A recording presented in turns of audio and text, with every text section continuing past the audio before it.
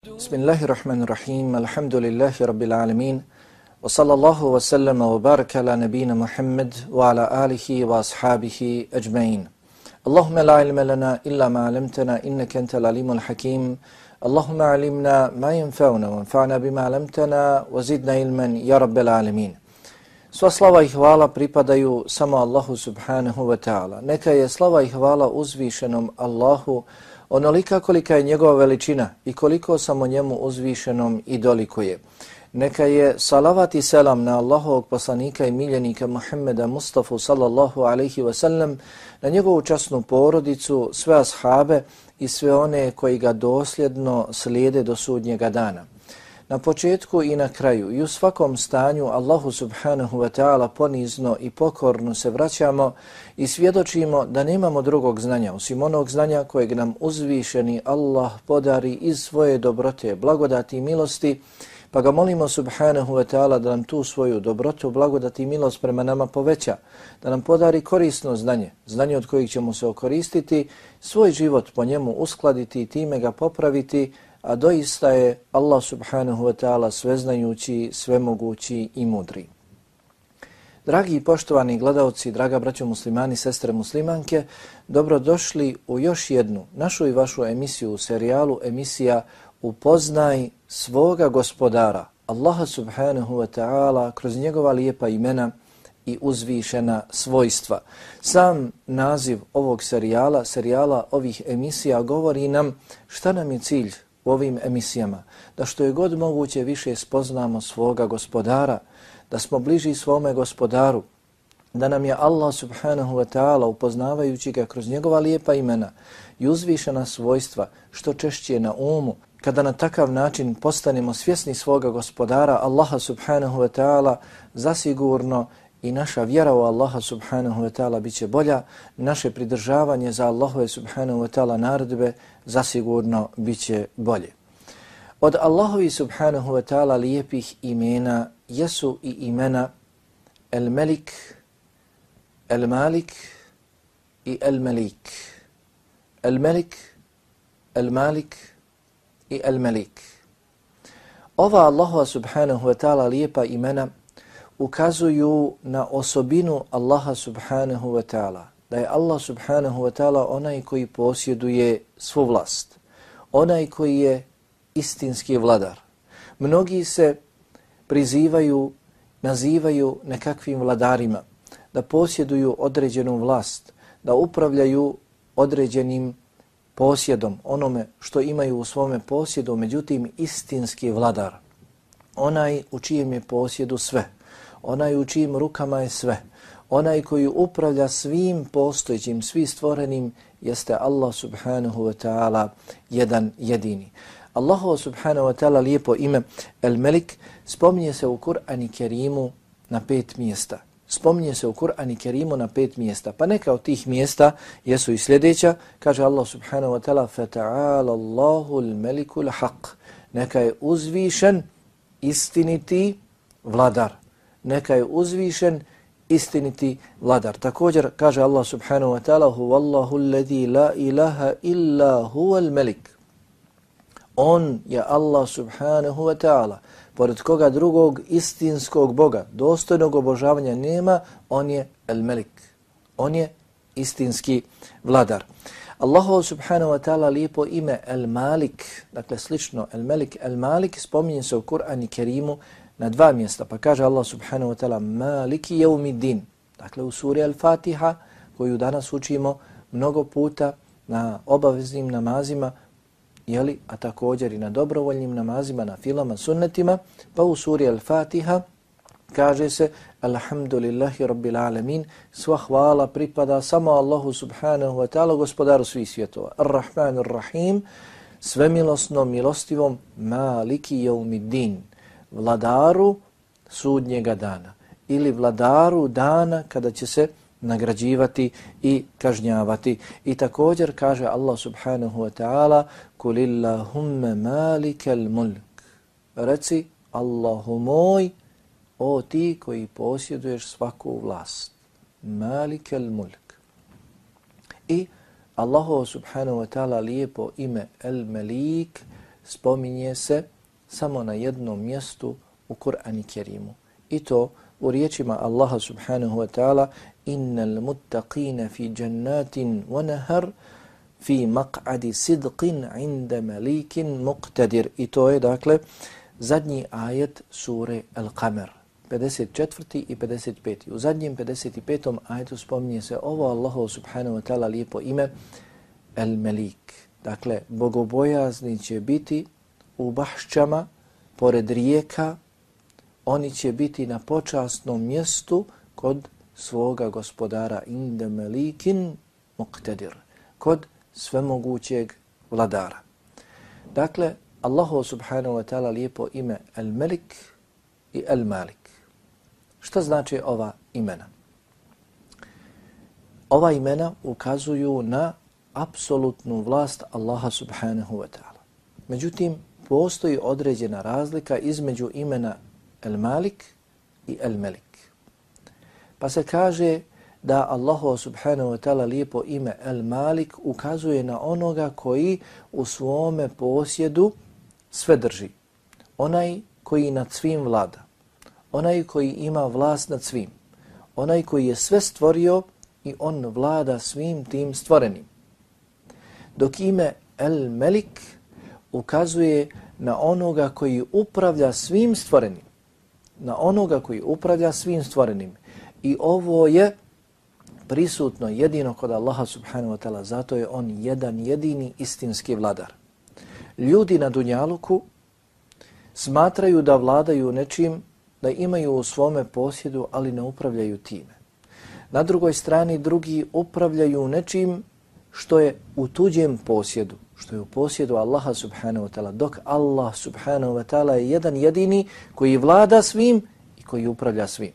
Koji vlada svim i koji uređuje sve ono što je u njegovoj vlasti. Dakle, Allahu subhanahu wa ta'ala lijepo ime El-Malik ukazuje na onoga koji u svome posjedu ima sve, koji vlada svim stvorenim, dok Allahu subhanahu wa ta'ala lijepo ime El-Melik ukazuje na onoga koji upravlja svim stvorenim. Khattabi rahimehullahu ta'ala kaže El-Melik jeste potpuni vladar, onaj koji dakle vlada svim i upravlja svim.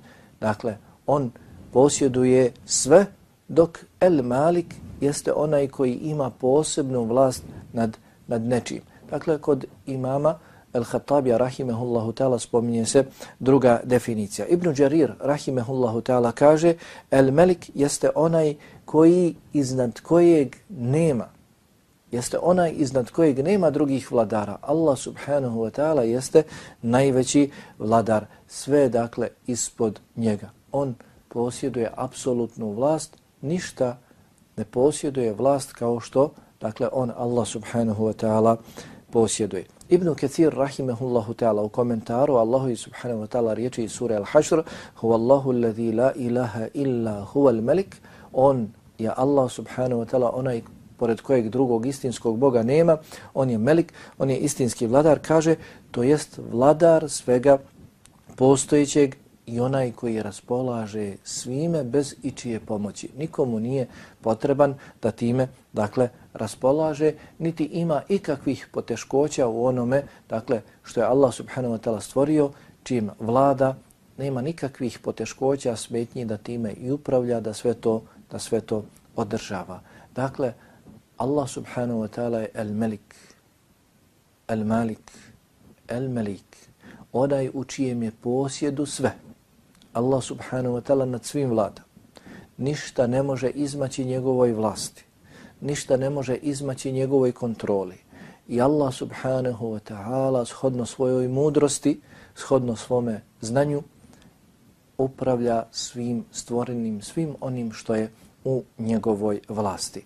Pa dragi brate muslimanu i sestro muslimanko, kada se upoznamo s ovim Allahovim subhanahu wa ta'ala lijepim imenima i uzvišenim svojstvima El-Melik, El-Malik i El-Melik, tada dakle svu vlast trebamo pripisati samo Allahu subhanahu wa ta'ala. Shvatiti da Allah subhanahu wa ta'ala jedan jedini posjeduje apsolutnu vlast.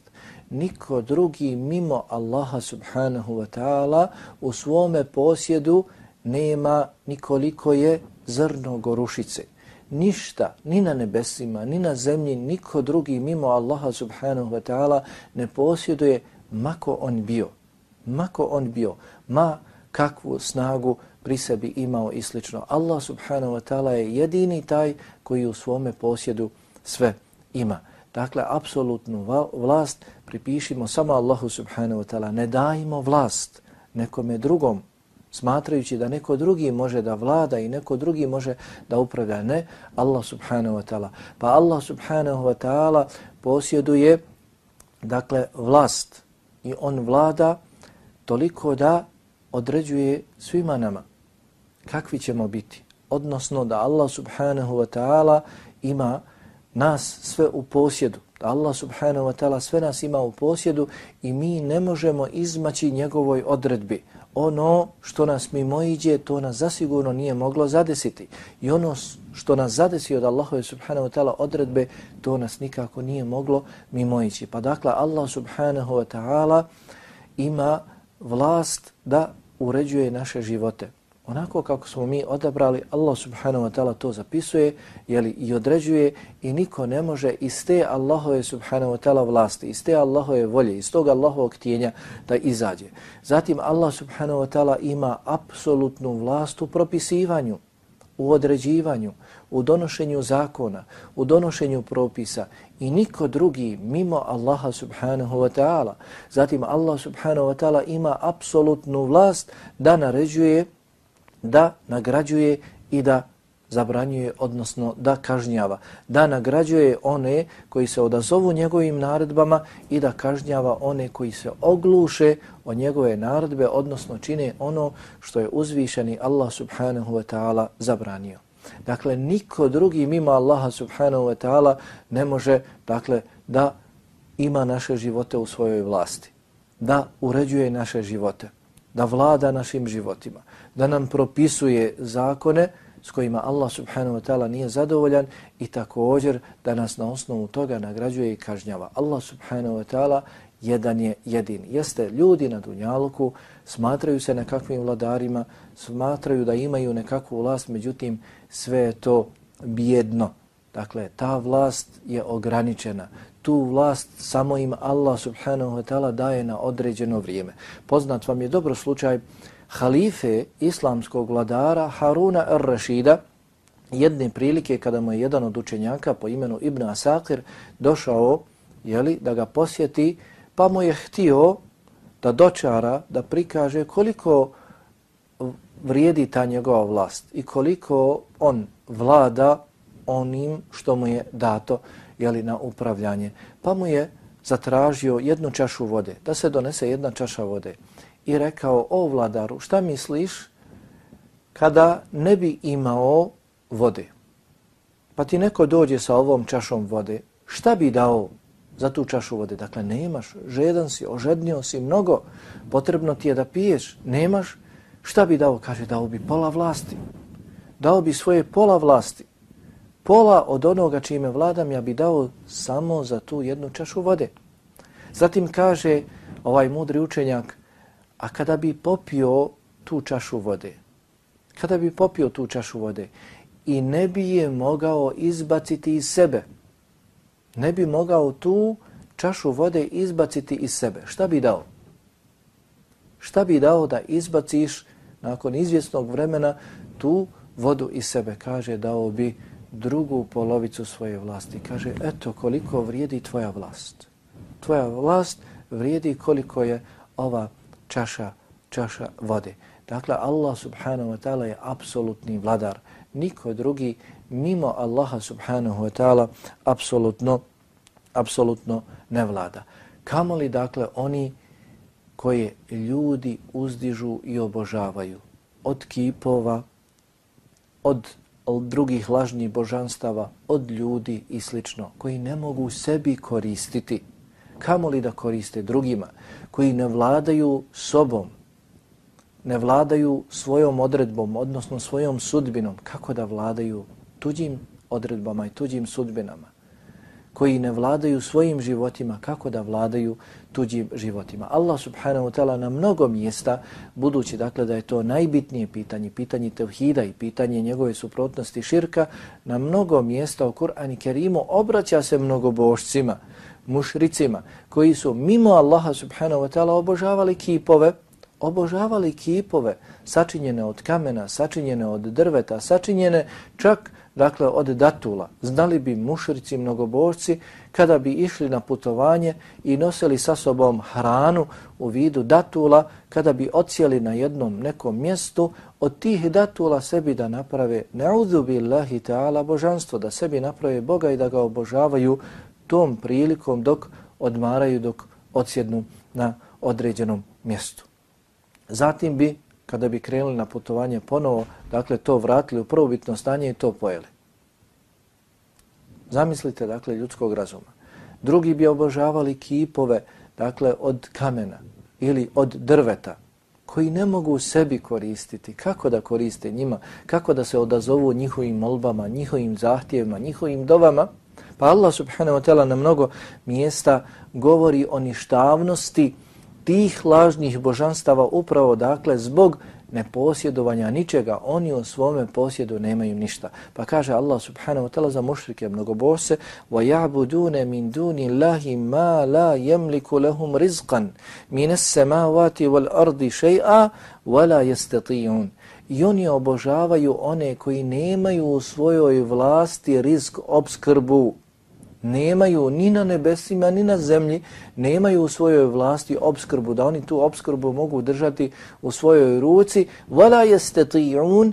Niti kada bi im se dala ta obskrba, ne bi s njom mogli upravljati na ispravan način, pravedno, kako to Allah subhanahu wa ta'ala upravlja. Također kaže Allah subhanahu wa ta'ala قُلْ أَتَعْبُدُونَ مِنْ اللَّهِ مَا لَا يَمْلِكُ لَكُمْ ضَرًّا وَلَا نَفْعًا.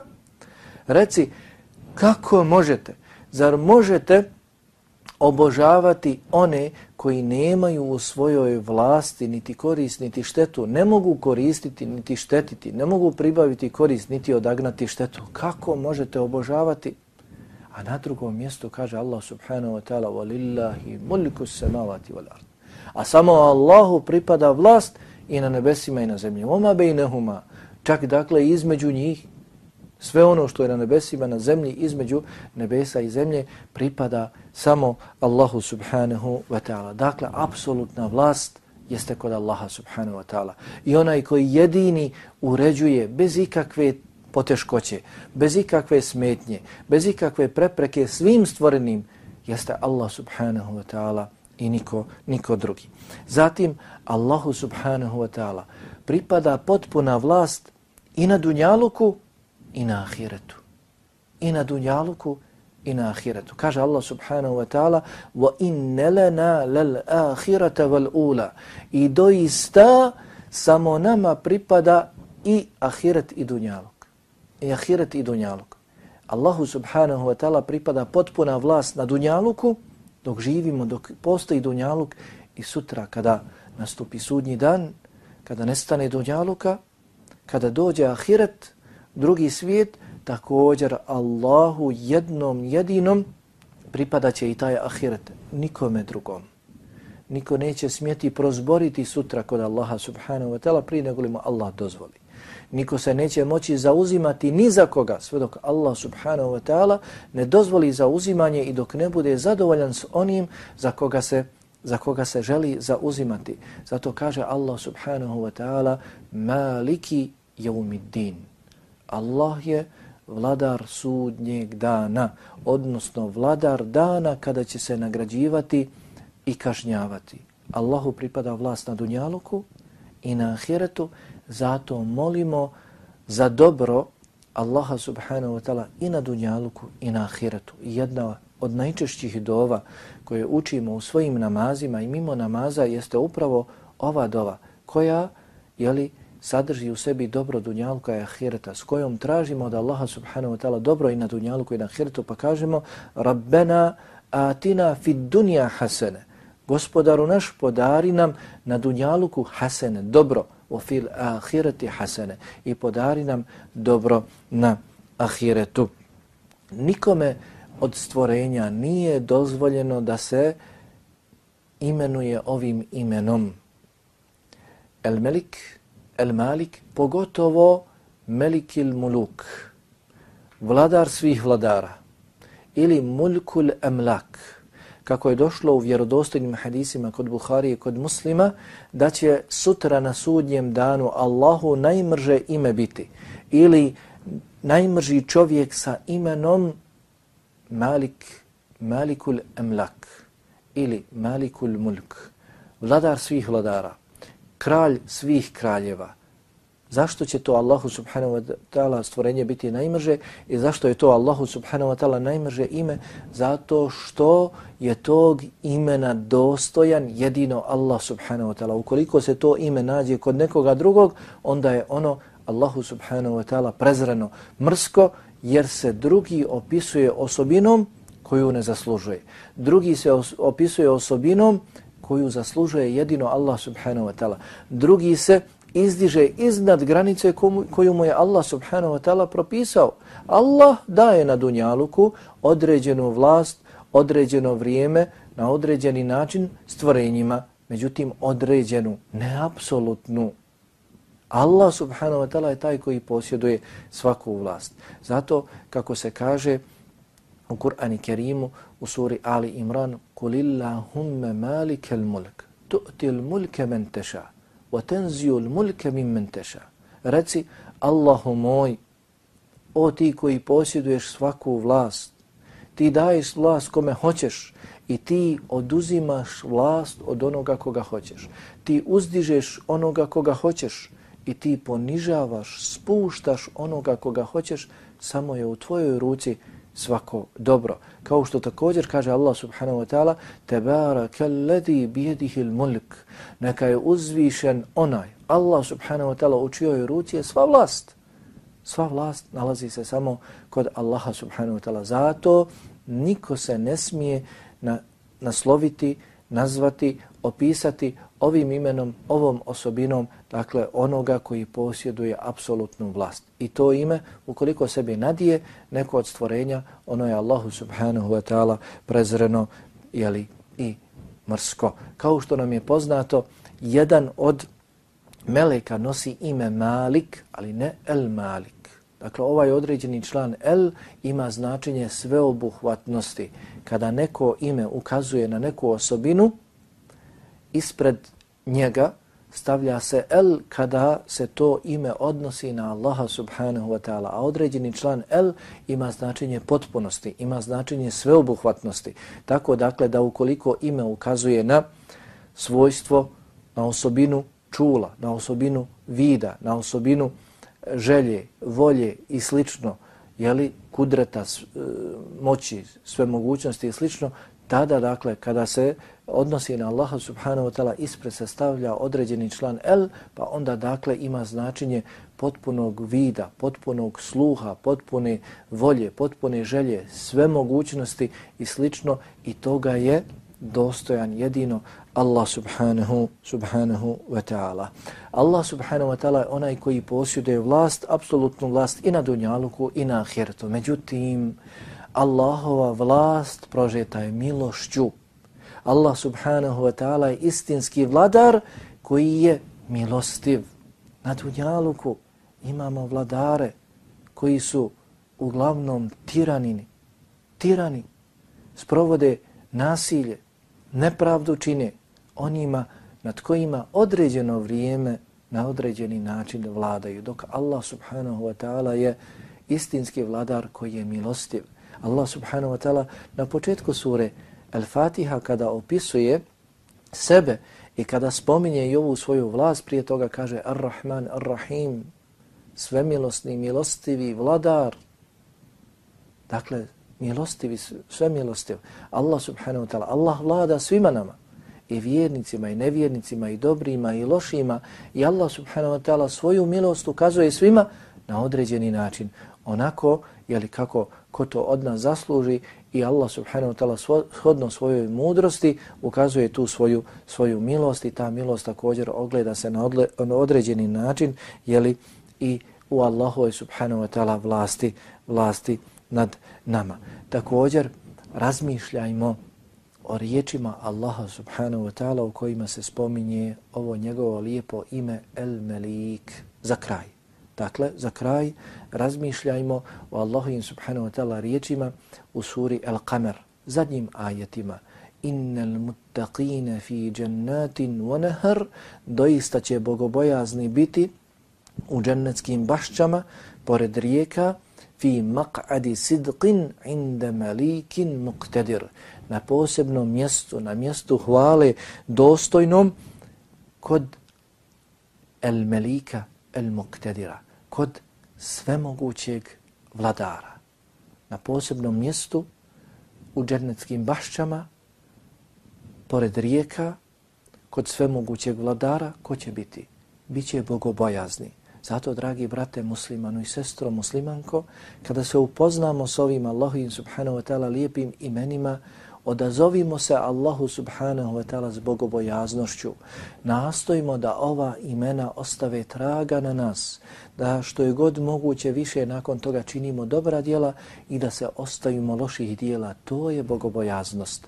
Nastojimo kada se upoznamo s Allahovim subhanahu wa ta'ala lijepim imenima El Melik, El Malik, El Malik, onaj koji posjeduje apsolutnu vlast, koji vlada svima nama i koji uređuje nas, naše živote, sve ono što je oko nas sa potpunom milošću.